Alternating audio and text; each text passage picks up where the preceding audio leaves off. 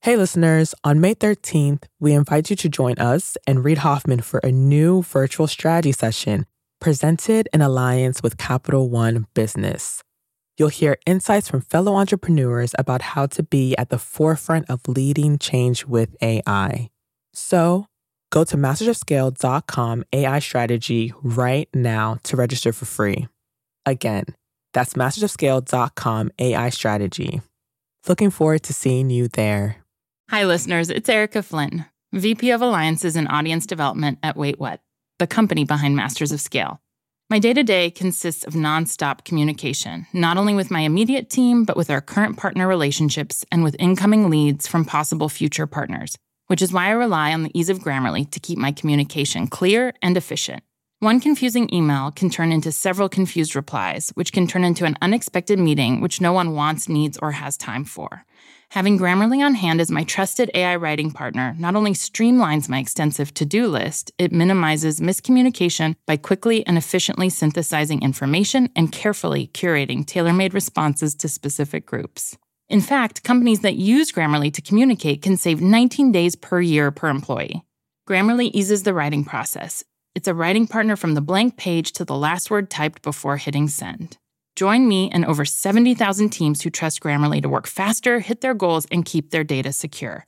Visit Grammarly.com to learn more. That's Grammarly.com. Silicon Valley tends to lionize entrepreneurs who take hairpin turns in their careers. The sharper the turn, the greater your prestige. Steve Jobs made his name not just at Apple, but through his diversion to Pixar and back again. Elon Musk is approaching demigod status with Tesla, SpaceX, Hyperloop, and The Boring Company. His career is downright swashbuckling. Those daring, shape-shifting figures can inspire us to shoot for the stars and burrow through the earth at the same time. But watch them too closely, and you may derail your own destiny. You may start telling yourself something like this. I should do something completely new and different, and maybe I'm just stuck in a rut. In some ways that didn't excite me. I thought, well, it felt a little bit derivative on the things I had already done. I actually hesitated because I had been doing the same thing for so long. That Hamlet of the entrepreneurial world is my friend Ev Williams. The Ev Williams. He's the co-founder and former CEO of Twitter. Before Twitter, he was the co-founder of the service Blogger. Those two services transformed the way we communicate online. They popularized verbs like blogging, tweeting, and following. And of course, following predates Twitter, but it was redefined by it. With Blogger and Twitter under his belt, you'd think this maestro of online communication would double down on his next disruptive venture in the world of self-publishing. But this is where Silicon Valley's obsession with all things new and different can go a bit too far. It can lead established entrepreneurs into an eddy of self-doubt until they're circling around questions like this. Do I want to actually do this? Is that my thing? That's a big decision. Fortunately, Ev made that big decision. It's very valuable to do the thing that you're obsessed with, that you just think about all the time. If I have all this time and intuition that has been built, that's an investment. That's actually an asset. But like not doing this, I thought I would regret much more. What excited me originally, that feeling you get sometimes from technology of the seeming magic to it. You did something, it was just delightful to have this idea in your mind, and then it's on a webpage. When you create something yourself and you're like, oh, wow, I did that. And like that, Ev launched his third venture, Medium, a one-stop shop for every thoughtful medium-length article online. Medium is Ev's third attempt to reinvent the world of self-publishing in his long, but not so winding career. Make no mistake, while a career that twists and turns and nearly flies over a cliff is certainly fun to watch, it's not necessarily the path you should follow. In fact, if you're a thoughtful, reflective, mission-driven entrepreneur, like Ev, you may find yourself chasing the same big idea. Again and again, you return to it, sometimes wittingly, sometimes unwittingly. And just when you think you're out, it pulls you back in, to quote Michael Corleone from The Godfather Part 3. Let's make him an offer he can't refuse. But here's the thing. You shouldn't feel fatigued by the repetition. Instead, you should celebrate your single-mindedness, your focus. I believe you can never know the full reach of your first idea. It could span your entire career.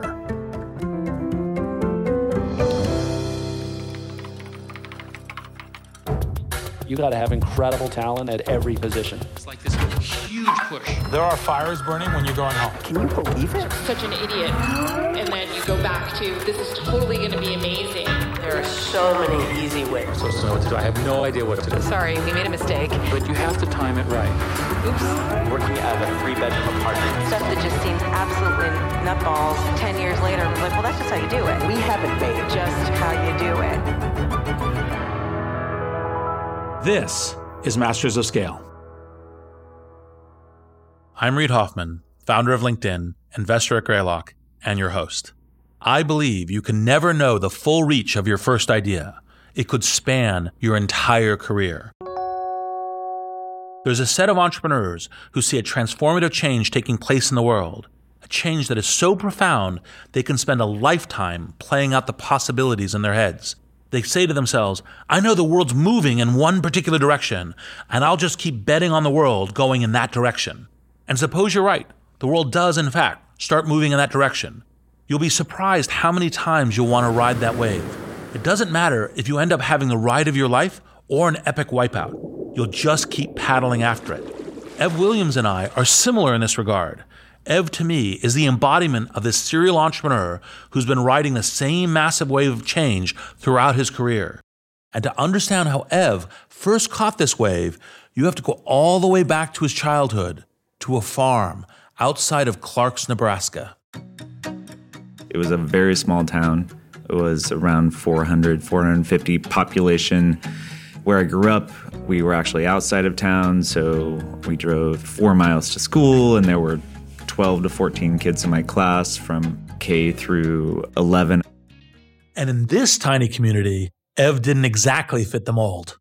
It was a very isolated experience. It was literally in the middle of cornfields. You knew everybody. Football was the main interest of people that brought the community together. Lots of sports, lots of hunting, not much else. And that was my life. That was his life in the real world, at least. But Ev, like many lonely kids in the 80s, was leading a double life. He had one foot planted in Clarks, the other planted in the virtual world. It turned out his family farm was just the right place for Ev to get an early introduction to the dawn of computing. My dad did have a computer in the 80s. He was an early adopter for farm purposes. He had an IBM PC with some spreadsheet software and different farm software. I tried to figure that out, didn't really succeed much. But then in high school, we had some Apple IIs in our computer lab. We had mandatory basic programming when I was a sophomore, and I loved it. That was when I was just stricken by, oh my gosh, this works for my brain. I stayed up late. More than one occasion, the school shut down, the lights were shut off, and the doors were locked while I was still sitting in that computer lab. So that feeling of flow, that you're really just doing something that is creative and exciting and technical and hard, and that's when I felt that. Programming was just the spark for Ev. What really set his imagination on fire was an article in Wired magazine. Ev still remembers that piece to this day. I picked up the second ever issue of Wired on a newsstand. I remember talking about connecting all the brains on the planet and about the instantaneous publishing of text and ideas and all these utopian ideals. Utopian as it may have been, Ev took it deadly seriously. That got me very excited. And I got it because of playing with bulletin boards, and I had a PC at the time that I would dial into things with, and that just immediately I found very exciting. Now this is the wave that Ev will start riding. From the outside, it might seem like his passion is to empower self-expression, but there's a deeper force that will carry him from Blogger to Twitter to Medium. I have been focused on essentially the same problem throughout most of my career. The internet was very exciting because of this idea that all these minds were connected, that there's great stuff in these minds out there in the world somewhere. And the internet is this big machine that takes certain bits from these minds and puts them in other minds. And so to me, that's like this fascinating possibility. And then these tools that we build are like different approaches to make that machine work. Now, this idea of connecting minds into one great big thinking machine may sound a bit abstract, but overarching visions often are. It's exactly what makes this kind of vision one that can stretch over an entire career. But the challenge of these big, broad areas of fascination is you don't always know how to start, and your biggest opportunities will change from year to year. Technology changes, business changes, competitors change the landscape. But if it's a vision that's meant to guide you, you'll start to feel the pull. And Ev felt an early pull.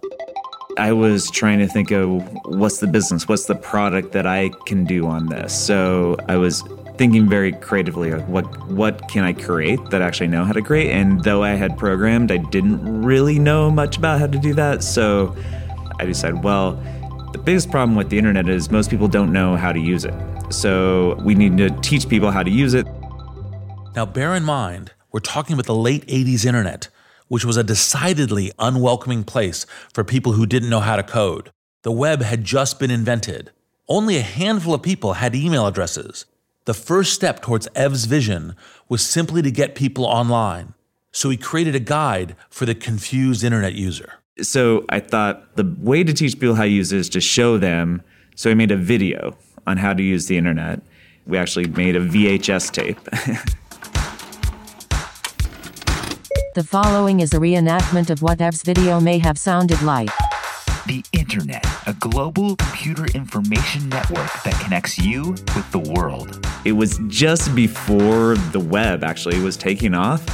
And so the World Wide Web, of course, makes a brief mention, but a lot of it was command line, how to FTP a file and how to email with Pine. And it was incredibly tedious and incredibly amateur how to use the internet video.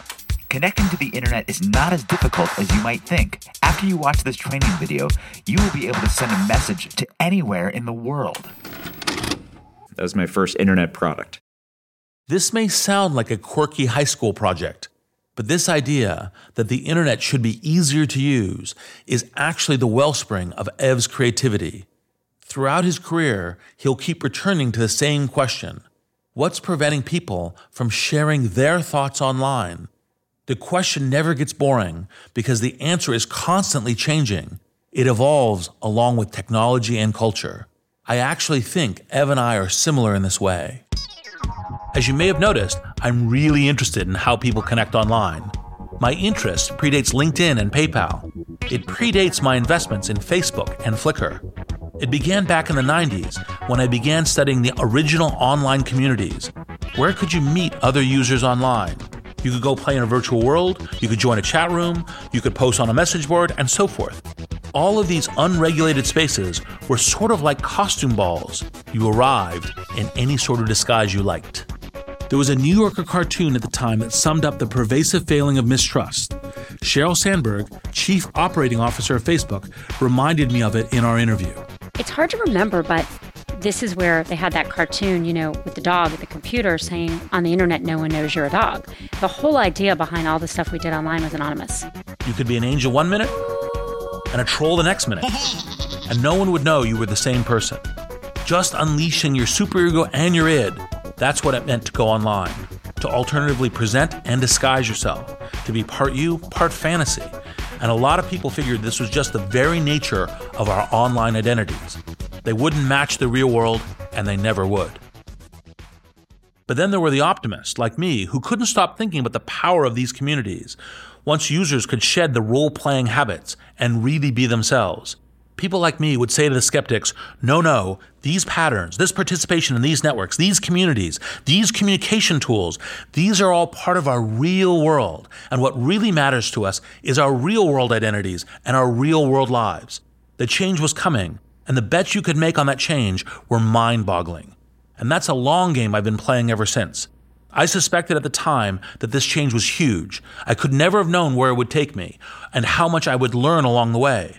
But this intersection between the online world and the real one, that remains the guiding force of my career. And Ev, as we'll see, also has a guiding force. After creating that VHS guide to the internet, he followed the natural pull to move to Silicon Valley, where he worked for O'Reilly Media, writing technical manuals for the first generation of web engineers. While he was there, he started a website called evhead.com, where he captured his own thoughts. Evhead.com. It was one of those scratch your own itch things. So I had a personal website and started reading what people called weblogs at the time. I was like, well, I'm going to make my evhead.com into a weblog. And because I knew how to write code and web applications, I wrote a very simple script that let me go and type in a box, and I hit a button, and that was at the top of my homepage. And I remember doing that, and it's that feeling that we're all very familiar with now, where you have a thought and you consider putting it on the internet, and closing the gap to doing that, literally seconds, that's where the inspiration came from. Ev called that tool Blogger, and it's the reason the term blogging stuck. More importantly, it was outside of the quirky little community of programmers. Blogger heralded a much bigger shift in online behavior. The more people come online, the more accustomed they become to sharing and consuming ideas in this way. And then Ev builds a solution that taps a geyser of self-expression. When a blogger posted to the internet, they essentially live stream their lives in as much detail as they pleased. Stranger still, they invited friends to follow and reply in the comments section. And that behavioral shift paved the way for Facebook, Twitter, LinkedIn, Airbnb, and any other social site or marketplace that simply couldn't exist in a world of anonymity. As blogging took off, Ev devoted more time and more people to his growing platform. But he wasn't quite sure how to turn Blogger into a viable business. He had raised the seed round of $500,000, but it was dwindling. That money ran out in late 2000. That was, for us, the beginning of the dark times. I sat the team down and said, look, in 2 weeks, we're not going to be able to pay you. So essentially, this is the last paycheck we can pay. We had already skipped one. I told him, you're welcome to come back tomorrow. I'm going to come back. But none of them came back. So yeah, that was hard. There's a myth in Silicon Valley that successful entrepreneurs, like oil prospectors, ultimately just get lucky. They sink a well in the right field at the right time, and they've been cashing it in on that geyser ever since. And I won't deny that luck plays a huge role in any highly risky career. But I don't know of many entrepreneurs who strike oil on their first try, or their second, or even their 20th attempt. You need some reason to keep going. And this is normally what we call grit or persistence. That persistence, that endurance, that grit can actually lead you to scale. To understand a little more about where grit comes from and what inspires it, we reached out to Angela Duckworth, a psychology professor whose research cemented the connection between perseverance and success. Google the word grit, and the second result is her TED Talk.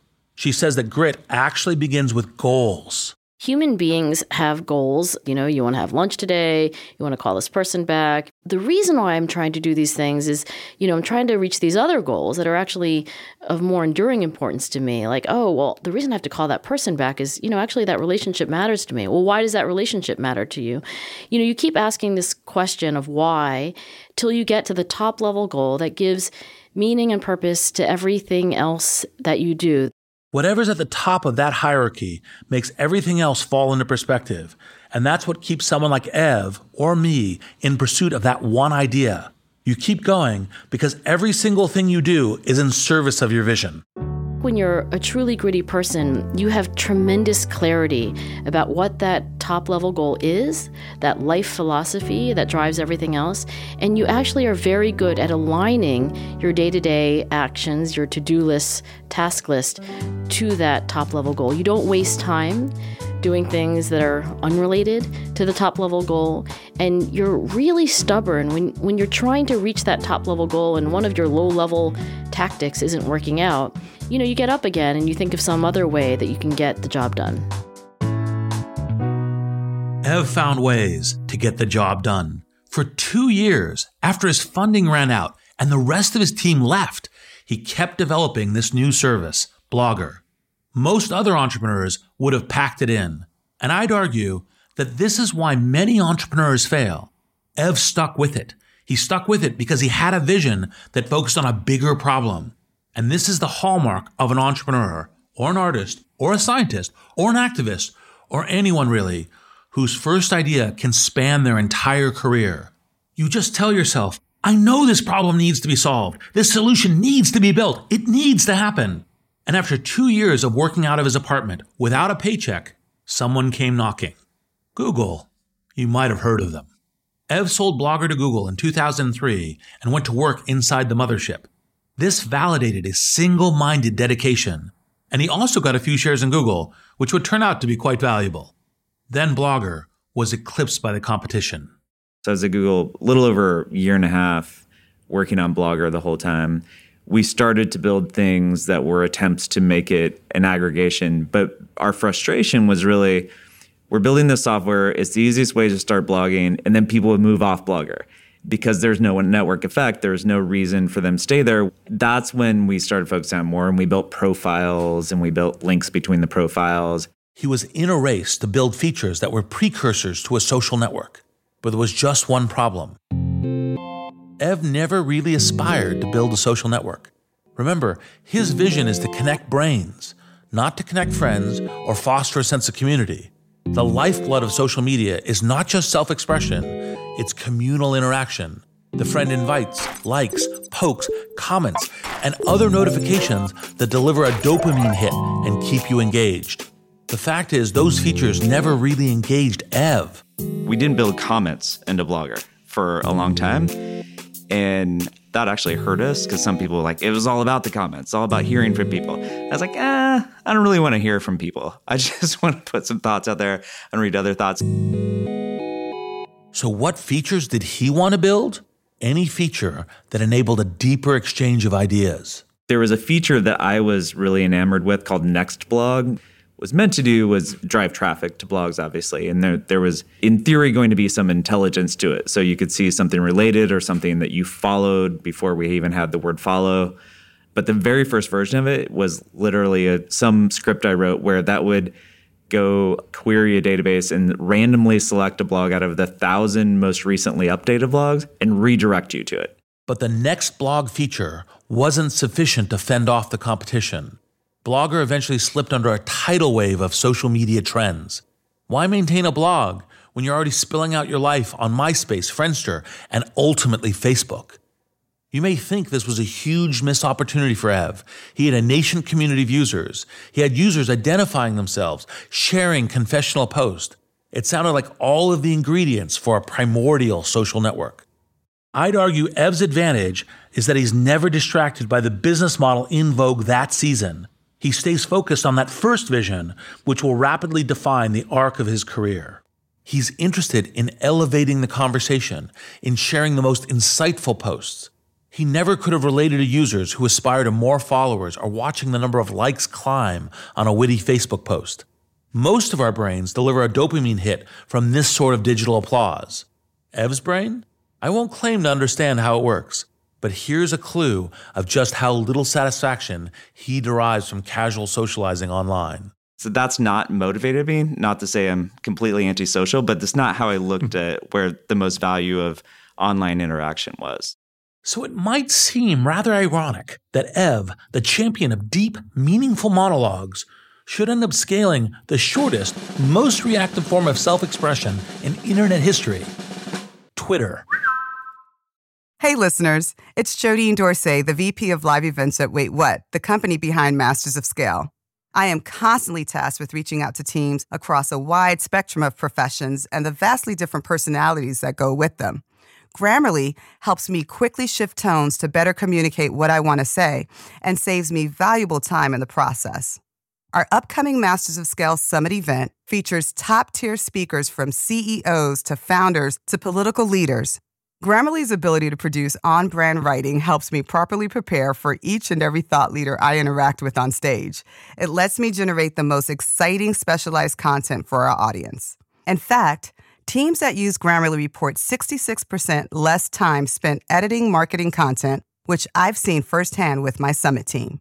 Join me and over 70,000 teams who trust Grammarly to work faster, hit their goals, and keep their data secure. Visit Grammarly.com to learn more. That's Grammarly.com. So how did Ev, of all people, wind up as Twitter's co-founder and CEO? Unexpectedly. It actually grew out of a dead end in Ev's road to scale. Here's how it happened. After Blogger, Ev was drawn to a new medium, podcasting. This was 2005, and the first generations of podcasts had just emerged. They were taking certain segments of the tech community by storm.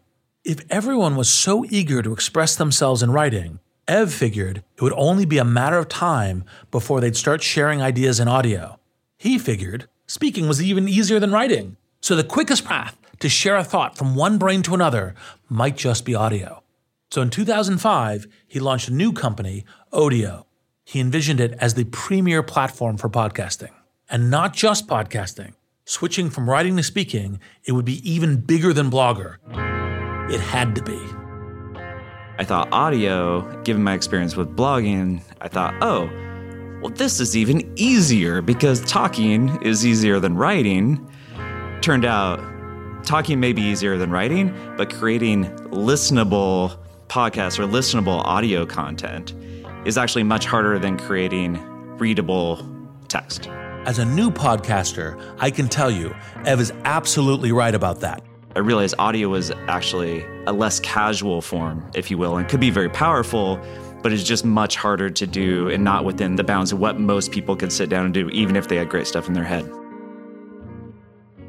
Ev secured $5 million in funding. He built a platform for podcasters to publish their work and listeners to discover content. It was expensive. It was ambitious. You might even call it a marketplace. Or not. I don't know if we called it a marketplace, but we're going to do discovery and creation and this big comprehensive thing. And before we launched anything, Apple came out with podcasts integrated into iTunes, which kind of blew our minds because it was so early. When Apple beats you to market, it's never a good sign, especially when your company's potential audience is Apple's installed base of iPod owners. Ev wasn't sure what his next move would be. So I went to the team. We did this very deliberate process where I said, I don't know if podcasting or audio is our thing. Who's got ideas? And we did essentially a hackathon. The hackathon has become a tried and true method of generating ideas. The process is simple. You bring together all of your employees. Traditionally, it would focus on the technical employees, but smart companies engage everyone. And you challenge them to come up with an idea they can build in one marathon hacking session. Usually, everyone is trying to solve for a specific problem. In Ev's case, they were solving for the company's future. What should they do next? This Odeo hackathon proved unusually fruitful. Historically so. Odeo's co-founder, Biz Stone, and web designer, Jack Dorsey, came up with a winning idea. A lot of the ideas were in a similar space because we had been toying around with messaging and SMS as well as audio. One of the ideas was a group texting type product, but then what became Twitter, didn't have the name Twitter, was one of the others that Jack and Biz came up with. It just seemed like something. It was simple. It was elegant. It seemed fun. This simple, elegant, fun messaging service actually felt oddly familiar to Ev.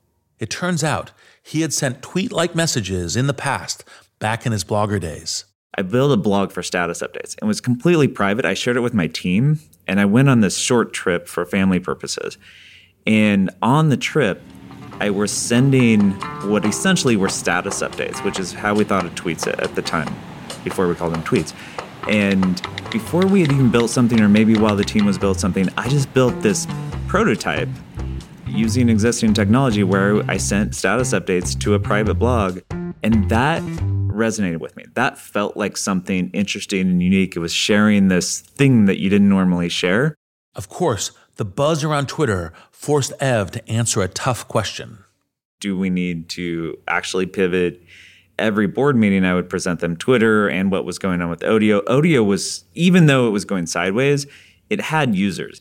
I remember realizing at the time that sometimes it's better to fail than it is to not fail if you're not going to, succeed. And Odeo, it had, usage. Like, we couldn't ignore it. It wasn't a total failure. And so we kept iterating on that and thinking, well, maybe there's something here. In April of 2007, Twitter spun off from Odeo. Odeo was gradually wound down, and once more, Ev was on the cusp of changing the way we communicate online. Twitter may sound like a departure from Ev's goal of connecting the world's brains. On the contrary, Ev argues, that vision shaped Twitter from its inception. He saw Twitter as one way of getting people to share their thoughts at unprecedented speeds. To him, it sparked the world's first collective brainstorm. I have a thought, and now not only is it online, but it could be in other people's brains in seconds instead of somewhere within the next week if someone happens upon my blog or reads the RSS feed. It was very visceral. And one example we always referred to early on, and there being an earthquake in San Francisco, and you would turn to Twitter. And at times we even experienced our phone buzzing with tweets about the earthquake while still feeling the earthquake. So that idea of feeling, being connected in real time is really the real time that made all the difference, as well as the idea that you were really broadcasting, not publishing. So I think it was just more a pure expression of brains being connected. For the first few years after Twitter's founding, Ev was adamant that Twitter would never become a venue for kibitzing like Facebook.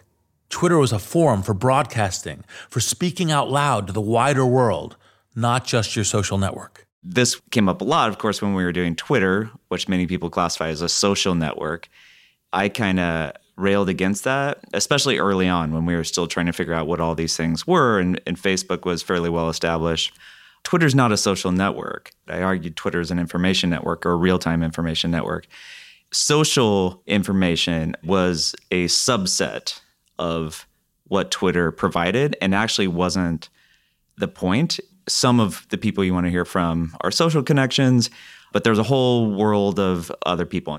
This vision of Twitter as a public forum deeply influenced every facet of its design. The word follow, for instance, reminded users that Twitter wasn't just a place to tell your friends what you were thinking. Strangers could follow your thoughts as well.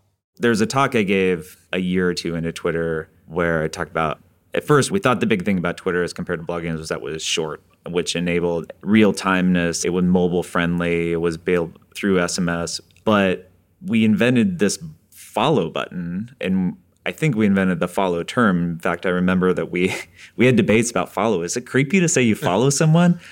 And you didn't prefer I stalk someone? Well, yeah, we thought about that. We had lots of jokes about that.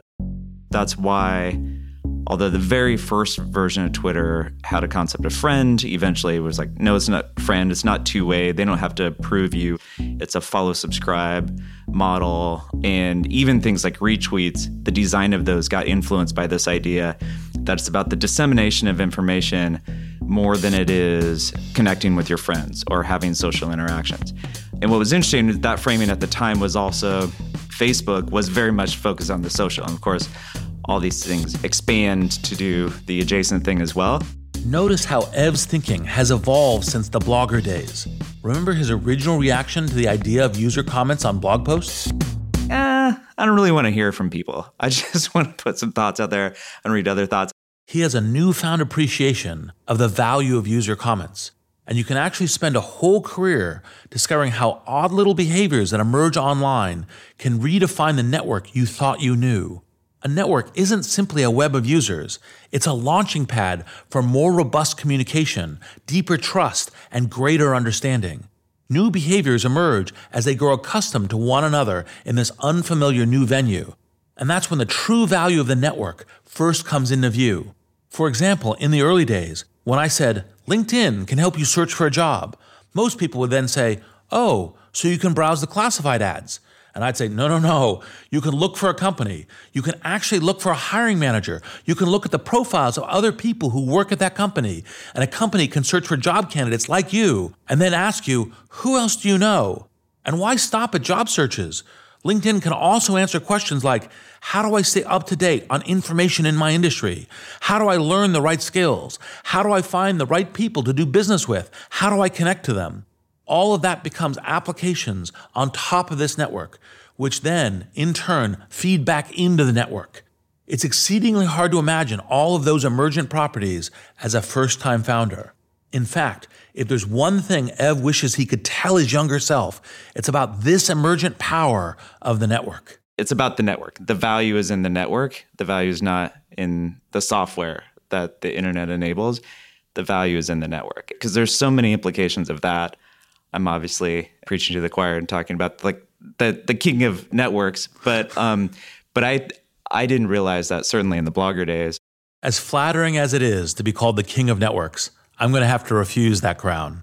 To be clear, I understand the dynamics of networks. I understand how quickly they can change and how rapidly new opportunities can come into view. But I would argue that networks are such strange, fast-evolving organisms, no one could claim any and all networks as their personal royal dominion.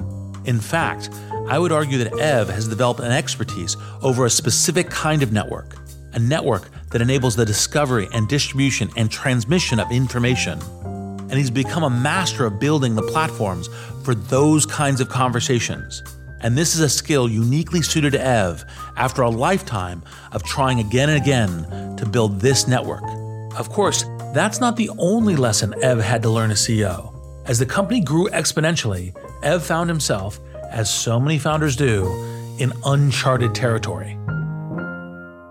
It was an incredible 2 years as CEO. The company in general grew 10x across every measure that we were counting, including ones that maybe shouldn't have been. But I was definitely in over my head. It was by far the biggest thing I'd done. The company grew from 30 people to 300 people during that time. I grew an exec team from nothing. And I never considered myself a great manager. And I think I didn't spend enough time thinking about the people and the pressures that they were under. Ev started the company to build a product, the great connected brain. But he soon realized he also needed to grow a team. And the skills that make someone a brilliant and visionary product developer, someone intensely focused on vision, aren't always married with the skills to manage the team to get there. I underinvested in relationships. I underinvested in the time to really understand what was going on with people around me. And that's what caused the turmoil. I mean, it's sort of the classic lesson of communicate, talk, listen to people. I was obsessed with the product and the strategy and where we were going next and capturing the opportunity we had, and less on the team. We had raised a lot of money and the company is growing, so I assume the board was happy and they weren't telling me otherwise. So I didn't invest in that either. And that got me into trouble. With some turmoil unfolding between his executive team and his board, Ev took a step back. Dick Costolo became CEO of Twitter, allowing Ev to focus on product. And the leadership lesson Ev took from this period of time will serve any founder well. The top line, ask for feedback. If you're not getting feedback, there's probably some negative feedback that you could be getting. That probably would have helped me a lot. I wasn't getting any, so I assumed everything was great. By 2010, Twitter was a huge success. But Ev saw it only as a half step towards his vision of a robust virtual meeting of the minds. If the internet is one big machine of connected minds, Twitter helped get all the synapses firing willy-nilly, which was an extraordinary accomplishment. But that's not a thinking machine. It's more of a twitchy gut reaction machine. There was another part of this thinking machine that hadn't been built yet. You might call it the cerebral cortex, a place for deep thinking, a place where users could spend a little bit more time polishing and expanding their thoughts before wheeling them out for the public. Nice idea, but Ev was the founder of Twitter. That ain't the platform for polish. Never will be. And this meant Twitter became Ev's gilded cage, a huge, irresistible opportunity for scale and a stunning success. But it didn't feel like he'd reached his ultimate vision. This can happen to anyone in the business of creating something new. You put your blinders down and speed down one path, and suddenly you realize you're miles away from where you were trying to go. And at that point, it's hard to double back and find out where you went off course, especially when the company is highly successful and has its own natural path and doesn't reach the destination of the founder's vision. Ev was torn. He took years to retrace his steps, and not only retrace them, but figure out where he was trying to get in the first place. There was about a year after I left Twitter and before we started Medium, and My next thought was whether or not I wanted to pursue that opportunity. And I thought, if I believe in this principle that you should actually focus on what you naturally focus on, and really it coming down to impact. So many people would have been delighted to found a company like Twitter and scale it for the rest of their working lives. But Ev couldn't stop thinking about his larger vision. This idea of the thinking machine is like his creative center of gravity, and no amount of success can pull him away from that vision for long. He keeps returning to it. It's as if he had said in the middle of Twitter's fabulous growth, "Who cares about that Tower of Babel? Metrics like monthly active users are not my measure of success. I care about what they're saying and who's listening." Ev wanted to elevate the conversation, not just make it louder. Turns out, this part of the thinking machine had been utterly neglected by every founder of social media, and by publications that historically generated that thought-provoking, insightful content that Ev was after. Ev thought that those publications were making a serious mistake by trying to manage their websites themselves. Their efforts resulted in a critical failure of innovation. Their content didn't have the potential to go viral, or be retweeted, or get applauded. We're just talking non-social media.